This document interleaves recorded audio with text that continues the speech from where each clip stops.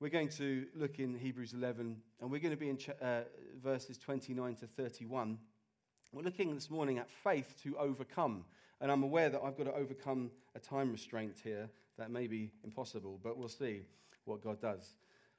Through this series, we've been looking at how God is calling this people, the Hebrews, through this letter to keep going and to keep trusting in Jesus. This series we've called Convinced. It's not that we're a people who are just churchgoers, not people who just subscribe to a set of beliefs or a worldview or ideology, but rather that we know that we believe in a God who created heaven and earth and who came down in human flesh in the person of Jesus Christ, and who lived the perfect life that none of us could live, lived it in our place, and then died a sinner's death on the cross, and on the cross exchanged his righteousness for our sinfulness, and took the punishment for our sinfulness that we might go free. This is what we are convinced of. This is what the Hebrews were to be convinced of, and the writer to them is saying, look, I know the Christian life is a struggle. I know it's difficult. I know it is hard, but hold on. The reality of battles that came up for them was serious, but he was saying, don't give up. Jesus is the one. Jesus is the one the scriptures have always been pointing to. He is the one that creation celebrates. He's the one that history has been waiting for. He's the King of heaven. He is the conqueror of sin and death, the way to the Father. He's your only hope. So don't let go of him. But there's even more. There's even more. And what we're looking at today, Jesus is the way to life. He's got things for you to take hold of, to step into. He's got things for you to overcome in his power and in his name. He's put gifts into you. He's put hopes and dreams into his people, the people of God for his glory, and he wants to enable them to take hold of them by faith.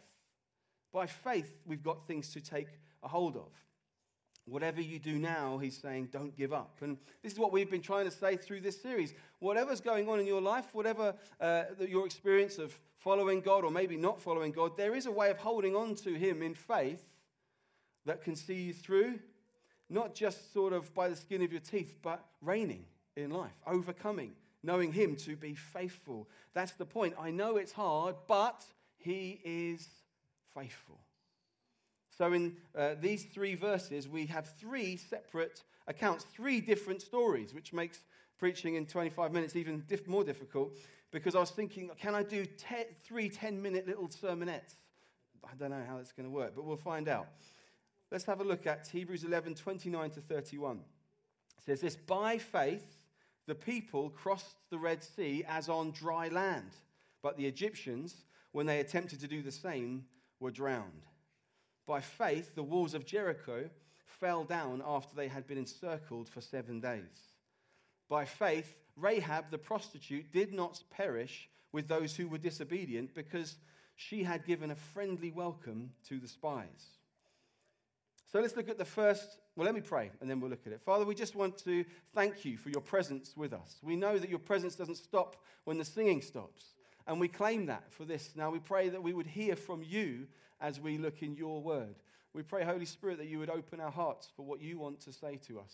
We pray that we would see Jesus for who he is. And we pray you take us on from one degree of glory to the next. In Jesus' name, amen. Amen. Well, the first verse 29, by faith the people crossed the Red Sea as on dry land, but the Egyptians, when they attempted to do the same, were drowned. What's the point I'm looking at here? The first point is this.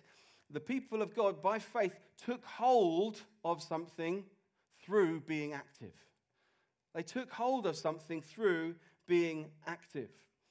If you know the story of the Exodus, we heard some of it last week, then you know that the people of God, the Israelites, were being oppressed. They were enslaved to the Egyptians for 400 years. And they came to this point where they called out to God, and God moved in extraordinary power and might and signs and wonders. And eventually the Pharaoh relented and said, okay, go, eventually.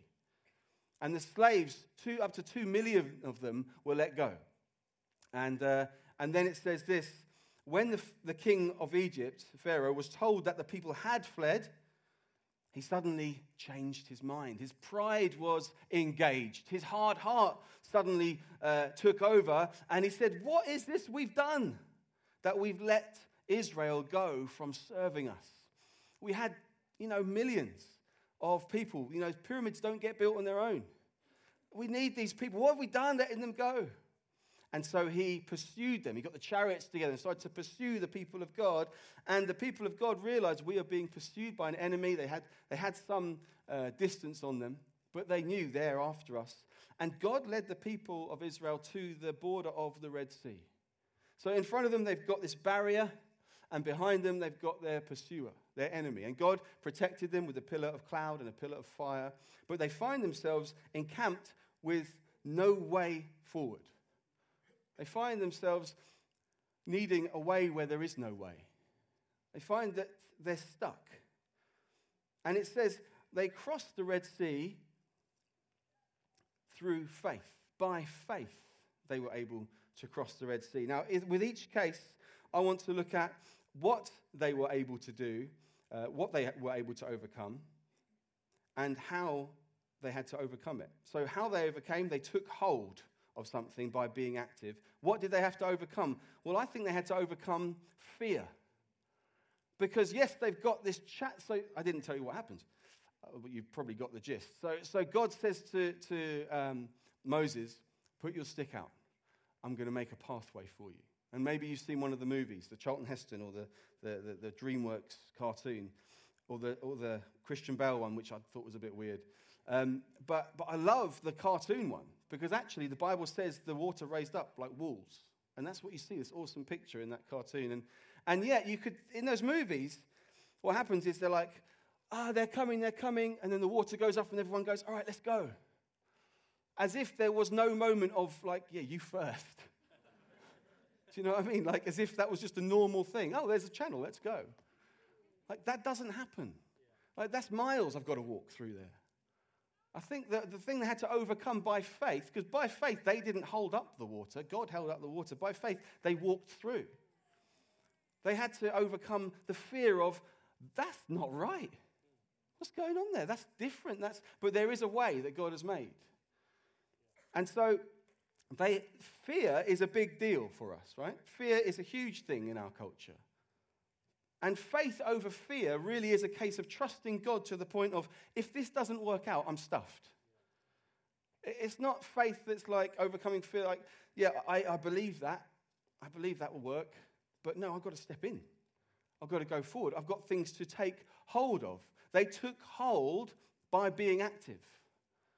There are many things by faith that we can overcome, that by fear we would be paralyzed in, that we'd struggle with, that we would step back.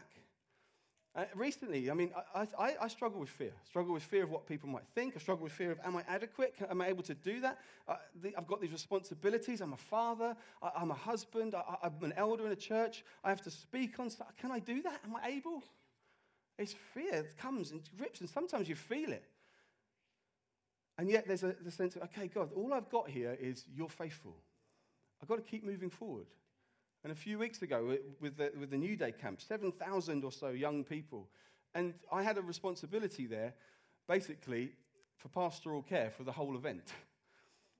So I oversee a team there of about 50 people. And if there's anything that comes up, safeguarding, or anything that comes up where there's a young person that's saying, I've got this addiction, or I've got this issue, and I want to deal with it before God, it comes through our team, and we go and we minister and we pastor to them. And I went into the event thinking, I don't know if I can do this. I felt the fear. I just felt this, that looks scary. I can see what's ahead of me, but I don't know what's the other side. You think about the story. We don't know. I mean, we know. We've got Exodus. We know what happened. They didn't have that. They didn't say, what's going to happen? Let's just look in scriptures. What's going to happen? No, they just see a big channel. I think that maybe they couldn't even see the other side. And yet it's through fear that we say, okay, God, all I can do is trust that you're faithful. It's trust that I can get through here. There's a provision that he's made. There's a way that he has made. And there's something that he's saying, I want you to take hold of what I have provided for you. There's many things as Christians. What has God provided for you that you are yet really to take a hold of? I thought of prayer immediately when I thought of this. Prayer. There was a time when we were only able to have an audience with God through priests. God's made a way through Jesus where we can come boldly to the throne of grace with confidence. How often do you take hold of that provision? He's provided for you to walk forward, to take a hold of it through action, by being active. And so they were active and they took a hold.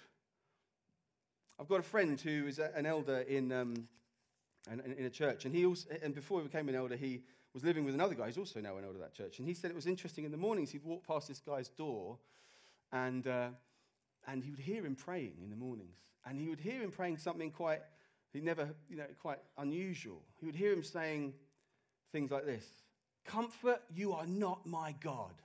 Fear, you are not my God. Emotions, you are not my God. Satan, you are not my God." And then he would go, "Jesus, you are my God." And I thought that is inspiring, because this man is taking a hold of what was provided for him rather than just being static and letting you wake up in the morning, you just feel like, oh. I had it the other week. I woke up, I thought, I'm tired, I'm grumpy. And it was like God said to me, Satan's already got your ear. Already. You woke up 10 seconds ago. Already. Now, what am I going to do? Am I going to take a hold? Take a hold by saying, okay, what have you provided for me? Those things are not my God. You are my God. What do you say? What other things has he provided for you? Are you fearful where God has made a way? What gifts have you been given? Given for your joy and for the building up of others and for the building up of the church and to bring glory to God. He's given gifts. He's given you dreams. He's given you, things that you're able to walk out and take a hold of, but perhaps you've been sitting on through fear. Perhaps it's leadership. And you know, God's put leadership in you, but you're just terrified. Perhaps it is a love for the Word of God. And you think, I could probably do some sort of Bible study, but I'm just scared. I just see the walls. I just don't know. Will it come crashing down on me? And there's perhaps a call today. Walk forward. Walk forward. Take a hold. Perhaps God's given you a gift of prophecy. Or perhaps you're an encourager. Or perhaps it's cooking or hospitality or a relationship that you know is open to you for you to care for someone, but you're holding back. You're standing still. You're static. And perhaps God is saying today, take a hold of what I've opened up for you. I've opened up for you for a reason. But the most thing that God has opened up for us is that we might know Jesus. That we might know him. And many of us, we think, I get it. I understand. I've read the Bible. I understand. And it's like the channel is open ahead of us. And yet we haven't started our journey. We haven't started to walk through. And Philippians 3, Paul says this. He says, I want to know Christ. Yes, to know the power of his resurrection and participation in his sufferings, becoming like him in his death, and so somehow attaining to the resurrection from the dead. Not that I have already obtained all this or have already arrived at my goal, but I press on to take hold of that for which Christ Jesus took hold of me. Brothers and sisters, Jesus has taken hold of you so that you can take hold of what he has provided for you. Maybe some of you sit, and we'll talk about this a bit more in a minute, and you get caught up in shame or you get caught up in guilt, and you think, I can't step forward. I was talking to Sheila, who's a lovely lady in our church. She's a shepherdess, and she said, the sheep, when she calls me, there's that verse, my sheep hear my voice, and they come. I can't remember this. But anyway, sheep come. And she said it's amazing. Every time she calls them, they all come rushing, and then they get about 10 feet away, and they all stop. And she said it in a meeting. I thought, so helpful. How much is that like us? Yes, God. Then we get close, and we think, I'm not sure. God's saying, come, take hold. I've made a way. I've provided for you. Come right in. He's faithful. God is faithful. So we see they came through. They came through. What did they come through into? Liberty, freedom. They came through into knowing a new identity. We're not slaves anymore. They knew that their enemy was crushed. They knew that God upheld the walls. God is faithful. Let's move on to the second verse. By faith, the walls of Jericho fell down after they had been encircled for 7 days. The point here, the people of God by faith were victorious through perfect obedience. Through perfect obedience. This story comes from Joshua 6. And it is this amazing story. Actually, go and read it. 5 and 6, Joshua is amazing what happens. God had promised that he'd given Jericho into the hands of his people. And Jericho were occupying the land that was given to them. And they barricaded themselves in. They had this walled city. And they were the mighty people of Jericho. God even called them the mighty men of valor. I've given you, the people of Jericho, they are mighty men of valor. But I've given them over to you. And then he says, this is how you're going to defeat them. This is how you're going to find victory. You shall, I think we've got the verse, maybe not. You shall march around the city, all the men of war going around the city once. Thus shall you do for 6 days. 7 priests shall bear 7 trumpets of ram's horns before the ark. On the 7th day you shall march around the city 7 times. And the priests shall blow the trumpets. And when they make a long blast with the ram's horn, when you hear the sound of the trumpet, then all the people shall shout with a great shout, and the wall of the city will fall down flat, and the people shall go up, everyone straight before him. Yeah, good one. You hear that? Yeah, right. Okay. Can we have another idea? Have you got any military heroes here? Because this is weird. March around. At what point do we start striking the walls? At what point do we get some ammo? What do you mean, blowing trumpets? What do you think they had to overcome? I think they had to overcome doubt by faith. I think they had to overcome inadequacy.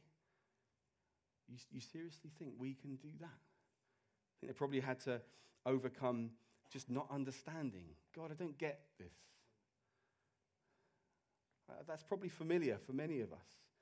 God has called us to particular things in his word. Maybe you know God has put his finger, nailed you on particular things in your life. And the obedience here is a bit like Noah we talked about a few weeks back. The obedience is perfect. They do exactly what was required of them. And this is 7 days. And you can imagine, can't you, a few days in thinking, this is embarrassing. We're tooting these little trumpets. There's nothing shaking. There's no cracks in any walls. This doesn't work. And it may well be that many of us have thought, I've tried what God's told me to do. It wasn't making any difference. It didn't work. Have you obeyed for 2 days? Have you obeyed for 3, maybe 6? And God's saying, 7. Come on, keep going. 7. Keep trusting me. This bizarre guidance that came.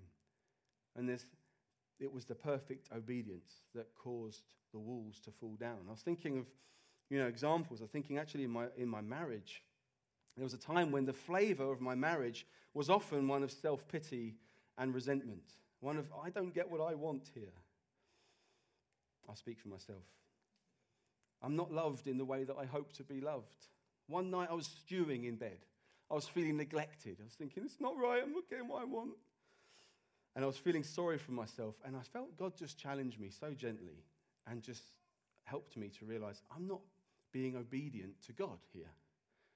I'm not loving my wife well. I'm called to love her, not dependent on whether I feel like I'm being loved to a certain level. Not dependent on whether I feel like I'm getting what I want. Not dependent on anything, actually, just because I love Jesus. And so I'm called to obey. He's told me what to do. I love him. I trust him. He's God. I'm not. Okay? And so that night I dropped my self-pity and I apologized to my wife and it changed my whole view. And guess what? Walls fell down. Walls fell down. And that is what will happen if you think so many times in my life, God, I didn't want to do that. It was really difficult. And yet when I trusted you, you're faithful. Things changed. Things opened up that were closed. We want the power of the Holy Spirit in our meetings. But if we say, God, I don't know about the time. We close things off. So no, God, you do what you want to do. walls fall down. I do believe that walls fell down this morning in some of your lives. I believe that through his word being spoken to you, walls will fall down. But I also believe that through perfect obedience. Perfect obedience. Not just, I like bits and pieces. And we find we're still caught up in issues and just feeling, I'm not at peace. And yet when we find we follow through. And again, a lovely story from New Day last week that came up. There's one of the young people halfway through the week, he felt, not from our church, he felt convicted by God. He had a bag of marijuana, and he brought it to his youth leader. And he could have just chucked it down the toilet, could have chucked it in a bush somewhere in a bin. He felt God told him, I want you to take it to your youth leader. And he, I think he was expecting, okay, I'm going to get told to go home. And yet the Bible says, if you confess your sins, God's faithful to forgive. And so this young man was told, no, you've confessed, you've repented, you're staying. So he got to stay for the rest of the week just basking in the forgiveness and the kindness of God. It was a determination. I want to obey. I want to obey and trust that God is faithful. And we see many times in the Bible this picture of 7, where we see like Naaman in 2 Kings 5, the commander of the king's army. He had leprosy, and he was told, go into the water 7 times. 7 times. And you can imagine him going in, and after 2 or 3 times thinking, it doesn't make any difference. This is ridiculous. He didn't want to do it. And then people convinced him, come and do it. The prophet of God says to do it. And on the 7th time he comes out, and what happened? He's clean, he's cleansed. And there is a perseverance. There is a perseverance of faith and a perfect obedience that we're called to that will see results. That we will see God's faithfulness as we trust him. And then there's this, I think this will be significant for some of you because there's this time that Peter says to Jesus, Jesus, how many times should we forgive other people? Is it 7 times? Kind of patting himself on the back. 7 times. Jesus says 70 times 7. Just go on being a person of forgiveness. You're called to forgive. And I wonder if that's significant for some of you today, where you think, I know I'm supposed to forgive, but that was too far. That went too far. I can't forgive that. And yet you find you're caught up with bitterness. You find you're the one suffering. People say, I've heard it said that unforgiveness is like swallowing poison and hoping the other person will die. You're just caught up with, I'm not letting go of this because of the injustice. And God says, justice is mine. Justice is mine. You forgive. You're called to forgive. I wonder if some of you here today you need to just be called to forgiveness. And perhaps for some of you, there are particular commands that the Bible gives, and you just can't get your head around why. Why would God ask us that? Why would he ask us to do it that way? Or why would he forbid such and such? Why does he? I just don't get my head around it, and so I can't obey that. And perhaps today you're realizing that's obedience on my terms. Walls aren't going to fall down like that. Walls are going to stay very much up in my life if I don't trust him enough to say, okay, God, if that's how it works. Or maybe there are things you'll only do if others keep up their end of the bargain. Like I was saying in my marriage. Yeah, I'll happily love if I'm getting this in return. And God's saying, no, I've called you to obey me. Trust me. Let me break the walls down. And finally, perhaps on this point, there are particular strongholds, particular encampments of sin in your life, things that you just think, I've tried to get rid of this thing, I've tried, and I can't seem to do it. And perhaps you've not quite followed through things like resist the devil and he will flee. It's in the Word of God. It's his promise to you. Yeah, I tried resisting. Did you keep resisting? Did you keep resisting? Because it's a promise. He will flee.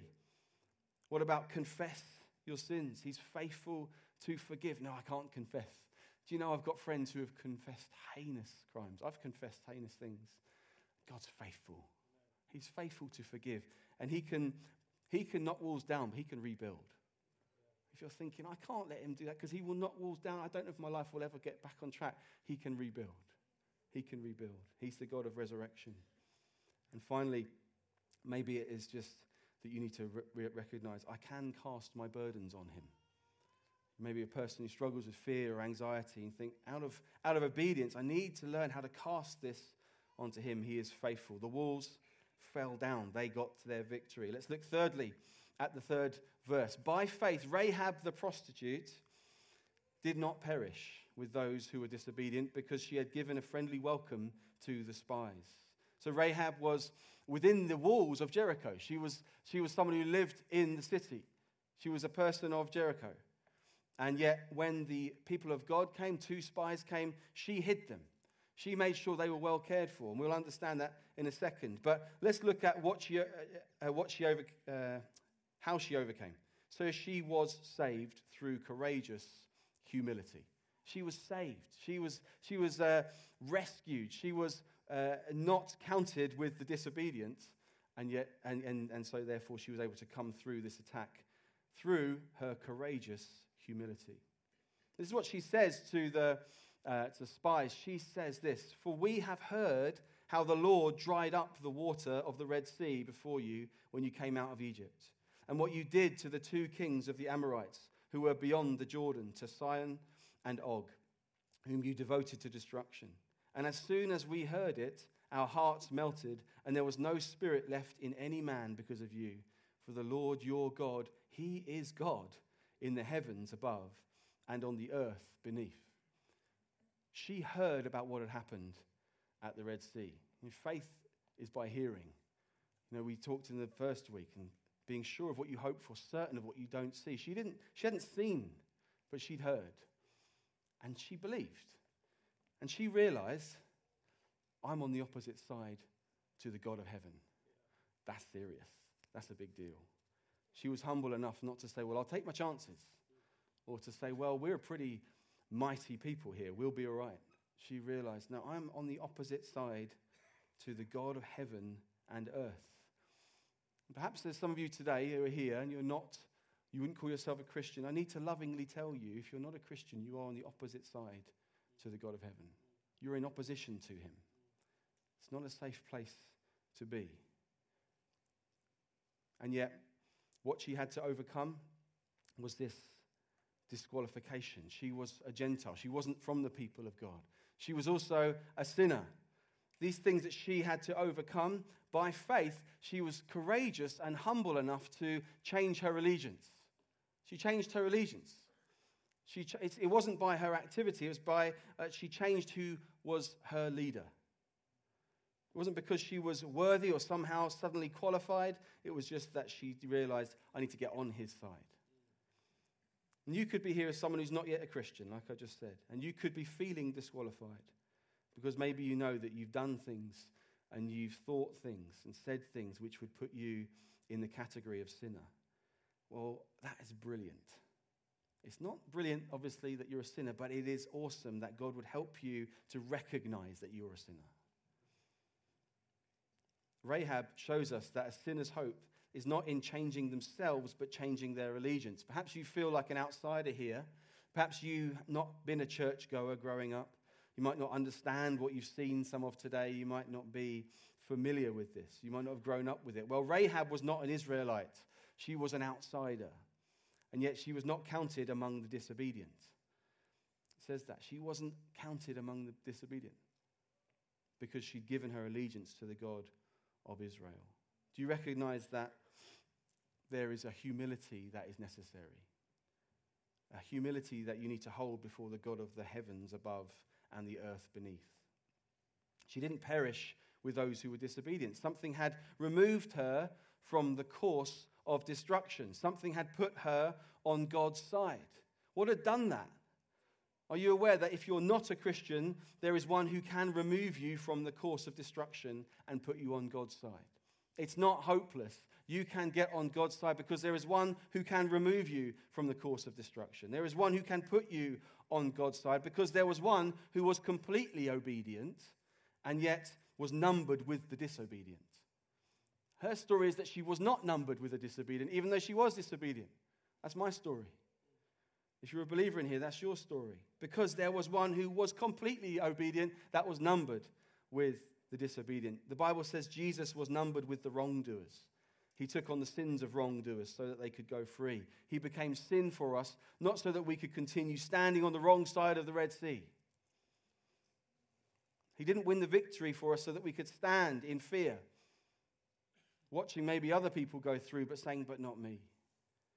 He didn't die for us so that we could flee Jericho, running away from the walled city, remaining terrorized by the things that actually he's given you victory over. He didn't win the victory so that we could continue to be terrorized by sin and our flesh and the devil. He became sin for us that we might stand righteous. Like Rahab, we were sinful outsiders who were given salvation and a place with God's people. If you're a Christian in here, humility is not just to think low of yourself. It's to think high of God. So if you beat yourself up all the time, if you're constantly that person who disqualifies yourself and says, my disqualifications are bigger than Jesus' qualifications, you're not being humble.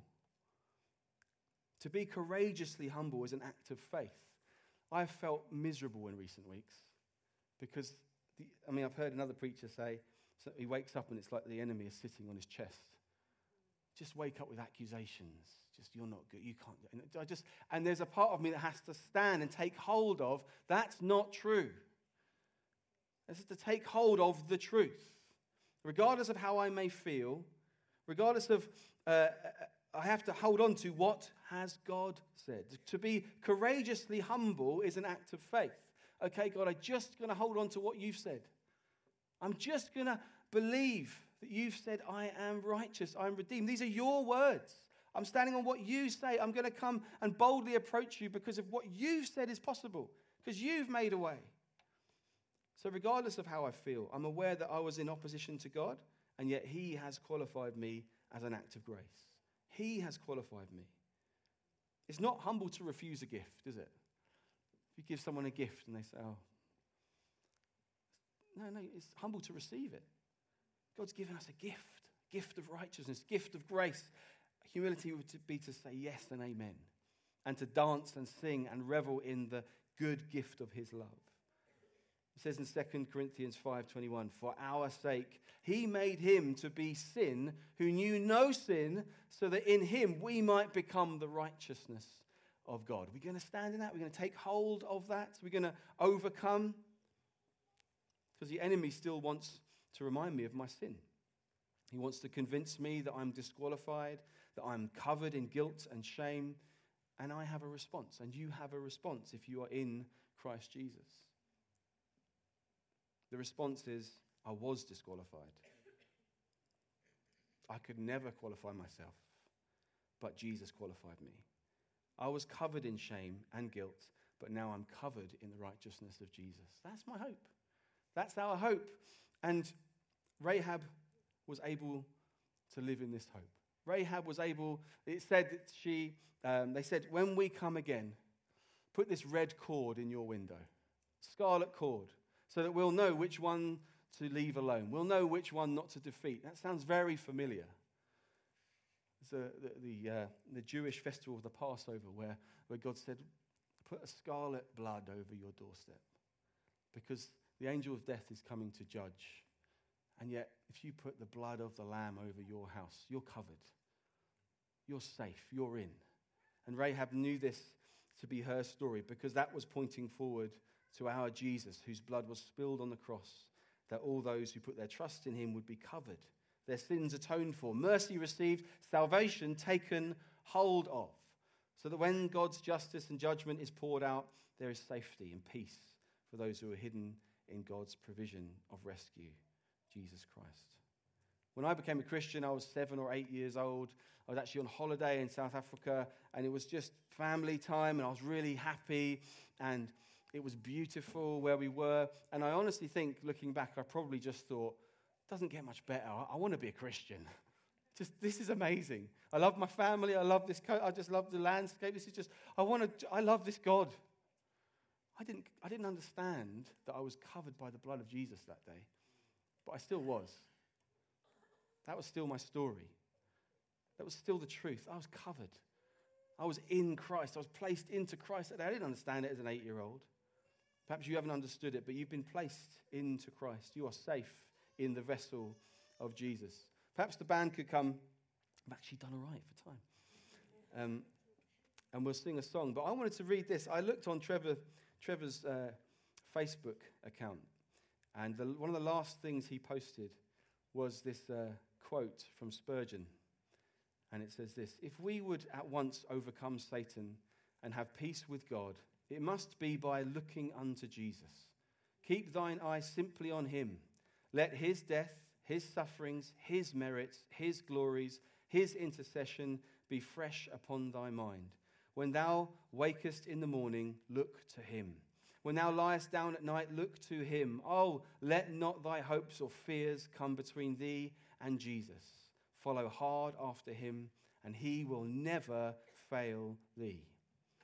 Let's pray. Father, we thank you that you are faithful.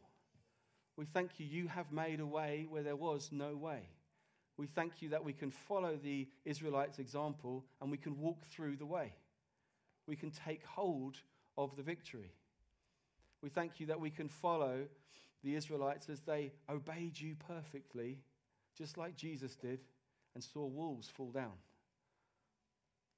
We thank you that we can follow like Rahab and say, I'm putting myself with the people of God.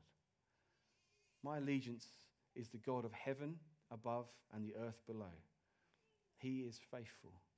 Lord, I pray as we learn more and more to be people of faith, people who trust you, that you'd help us to find more and more victory, more and more ability to overcome, because greater is he that is in us than he that is in the world. It might be just while our eyes are closed that one or two of you might have felt, actually, I'm on the opposite side to God. I recognize it. And if there is a God in heaven, that is God of heaven and God of earth, I'm in trouble. I need to get on the right side. He is faithful to forgive those who confess. If you want to respond and say, God, I want to get on the right side. I want your grace that we talked about earlier. I want mercy. I want forgiveness. And I want to be part of the people of God. I don't want to be counted with the disobedient. I want to be counted with the obedient. Please, would you come speak to me afterwards, or someone at the prayer area? We'd love to walk with you. Even if you just on the beginning of that conversation, that's fine. We want to talk with you and help you. Father, bless those people. I pray, provoke people each week that they would come from darkness to light and help us to step more and more into the glories of your light. In Jesus' name.